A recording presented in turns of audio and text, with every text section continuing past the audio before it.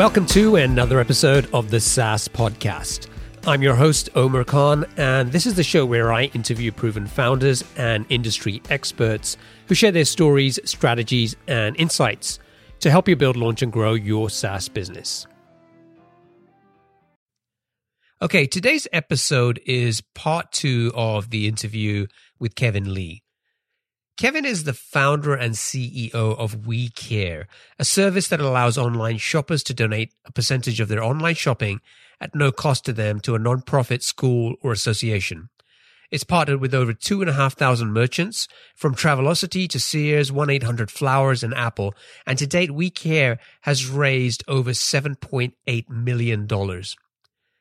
Kevin is also the co-founder and CEO of Did It, an award-winning full-service online advertising and marketing services agency that's been in business for almost 20 years. In this episode, Kevin will share some lessons to help software entrepreneurs be more successful with search engine marketing, even if you have a limited budget. Okay, Kevin, welcome back. Thanks for having me. Today, we're going to talk about search marketing. Now, let's start by getting clear about what that actually means. How do you define search marketing in your business? The way I see it is search is a consumer signal of intent. And so people are in an unusual state of mind when they're in search mode. They're much more open to suggestion. They're much more open to navigating to specific sites or engaging in consumption of information around whatever it is that they have an interest in. And so search almost like a state of mind that a consumer is in. And then how you get to that consumer while they're in that state of mind is a vendor or a channel or an ad creative issue. So that search intent is the key. So do you think as sort of primarily about SEM as paid search, or do you also think about it as SEO, or even these days, I guess, even social media has a sort of a search component to it. So is it all of those things for you? Yeah, I think it's all of those things, and it's even time-shifted search. So even display media or video search is part of that equation. So all that is changing is just what the search engine results page looks like, if there is even a search engine results page. So the devices change. Sometimes they're mobile, sometimes they're desktop. The preference between textual results, image results, news results, video results, may be different from the searcher at different points in time. So it's really just what was their state of mind, and sometimes for retargeting purposes, the person is actually in search mode for a considerable amount of time, even though the search query may have occurred in the distant past. So a lot of that has to do with the whether or not the commercial intent that they had is for a high consideration or low consideration decision, right? So deciding which flower bouquet to buy for your significant other is probably low consideration. You'll take a look at a few pictures and price points, you'll make a decision, you'll move on. But deciding who to use as your 30-year fixed rate mortgage provider is a long decision process. So being able to get an ad in front of somebody even hours or days after they engaged in a search behavior with search retargeting, that's still search in my mind, because the intent that the consumer had is still there. Or it might be a honeymoon vacation plan that you're doing. And so, that just takes days and days to really think through all the options. And so being able to target off of that behavior or that intent using display advertising or even video advertising that can also be targeted based on cookies, that's all search. It's just different flavors of search. You've got pure commerce search like Amazon or eBay or the Rakuten Mall, where people actually start their search behavior right within an e-commerce environment. That's search too. Now, you launched Did It almost 20 years ago, and as a full service agency. You've worked with a lot of different clients, and so I really wanted to take this opportunity to try and pick your brain a little bit, and really try to understand, as you sort of have worked with these different companies, and particularly with startups in mind, what are some of the common mistakes that you see these companies making when it comes to SEM? And if you were launching a new startup this year, what are some of the things that you would be doing and maybe doing a little bit differently than others? I would say a mistake. The mistakes that existing, brands make are often different than the mistakes that a sort of freshly minted startup would make. But sometimes part of the mistake that the freshly minted startup makes is thinking that they can immediately have campaigns that are just as efficient and profitable as a more established brand. And for a variety of reasons, that's really difficult to do. Not the least of which that the established brands in a particular category, and that could be technology or e-commerce or pretty much anything, there's a familiarity that the searcher has with that established brand.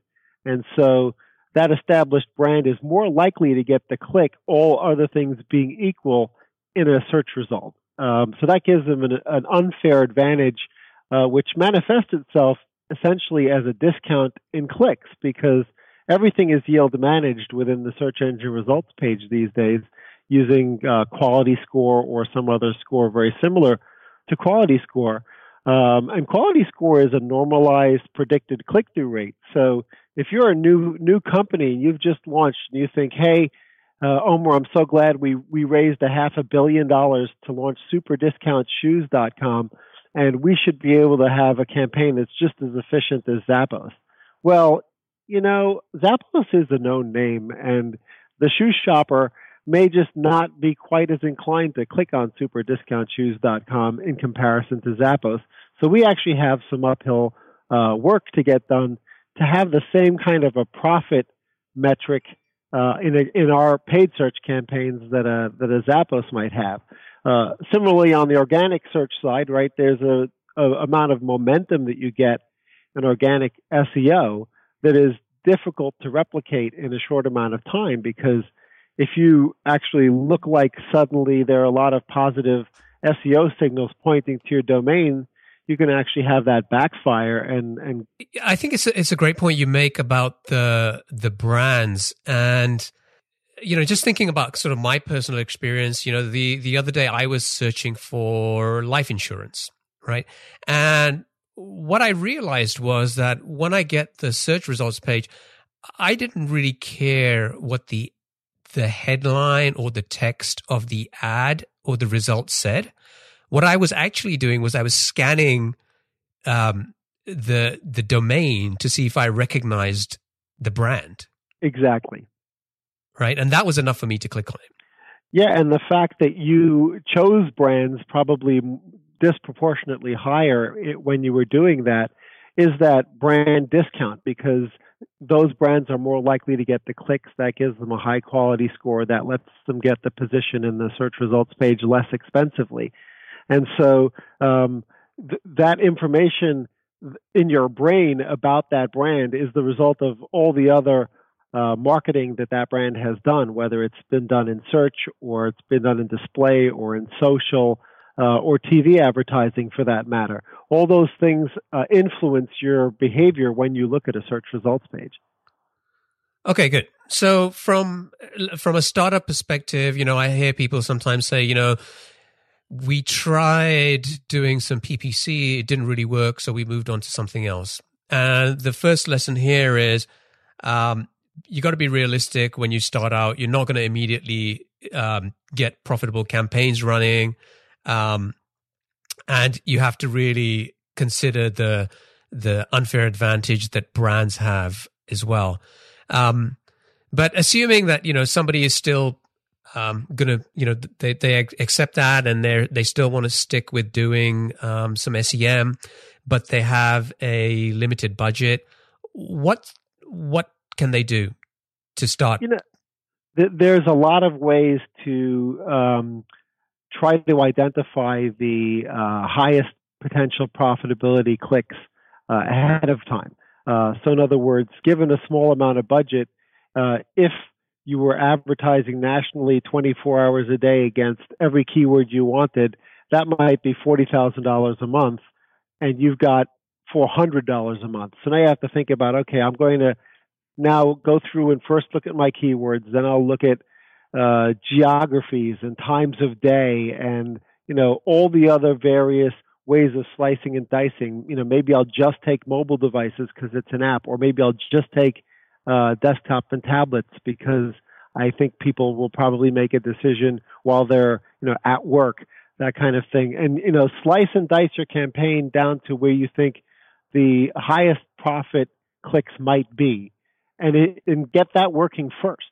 And there are all sorts of ways to sort of narrow that focus down. Certainly on the consumer side, geography is a huge predictor, for example, of wealth or income, right? So if you either are targeting lower income or higher income individuals or households, that's a great way to eliminate the waste or the less efficient portions of your campaign.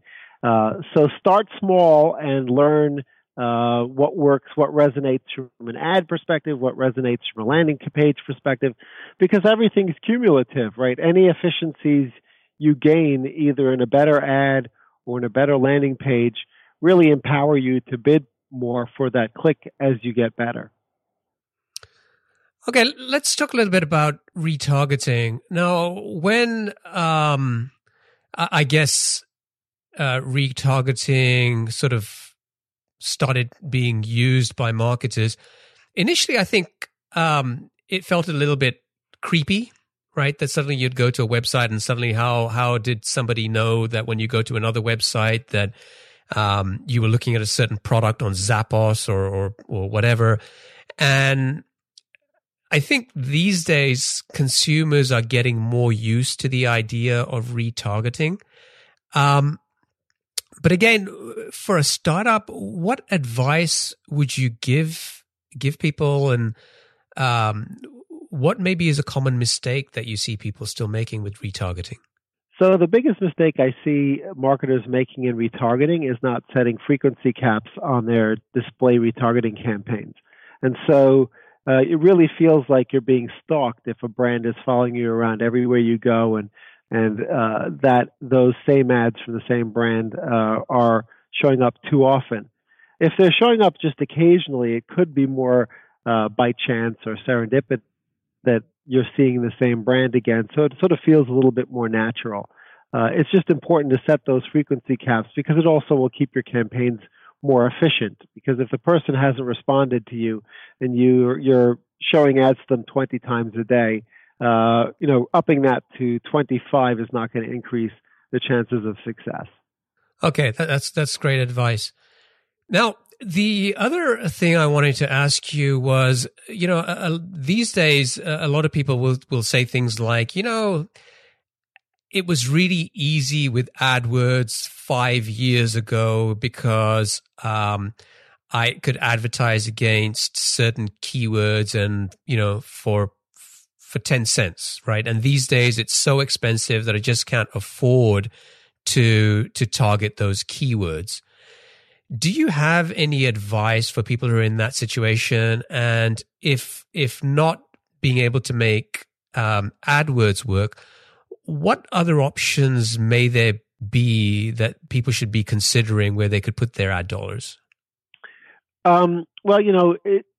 Almost all the media that you buy these days digitally is in some form of auction.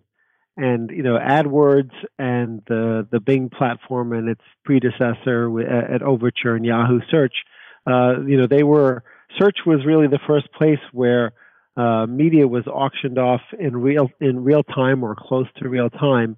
And, there could be a winner's curse scenario. So the person with the highest bids or the highest ad rank, meaning that they show at the top of the search results page, they weren't necessarily actually winning. They could be losing money on every click. So Yeah, I mean, auction markets for media are brutal.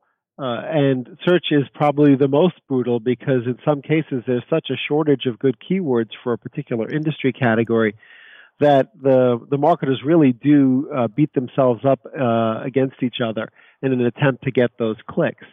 But you mentioned retargeting earlier. That's being used effectively as part of a content marketing strategy for SEO and social, because the idea is that I don't only have to retarget search behavior, I can retarget any behavior where the intent or an interest around my product is high. And that could have been the result of social media. That could have been the result of an email marketing campaign. It could have been the result of a variety of things.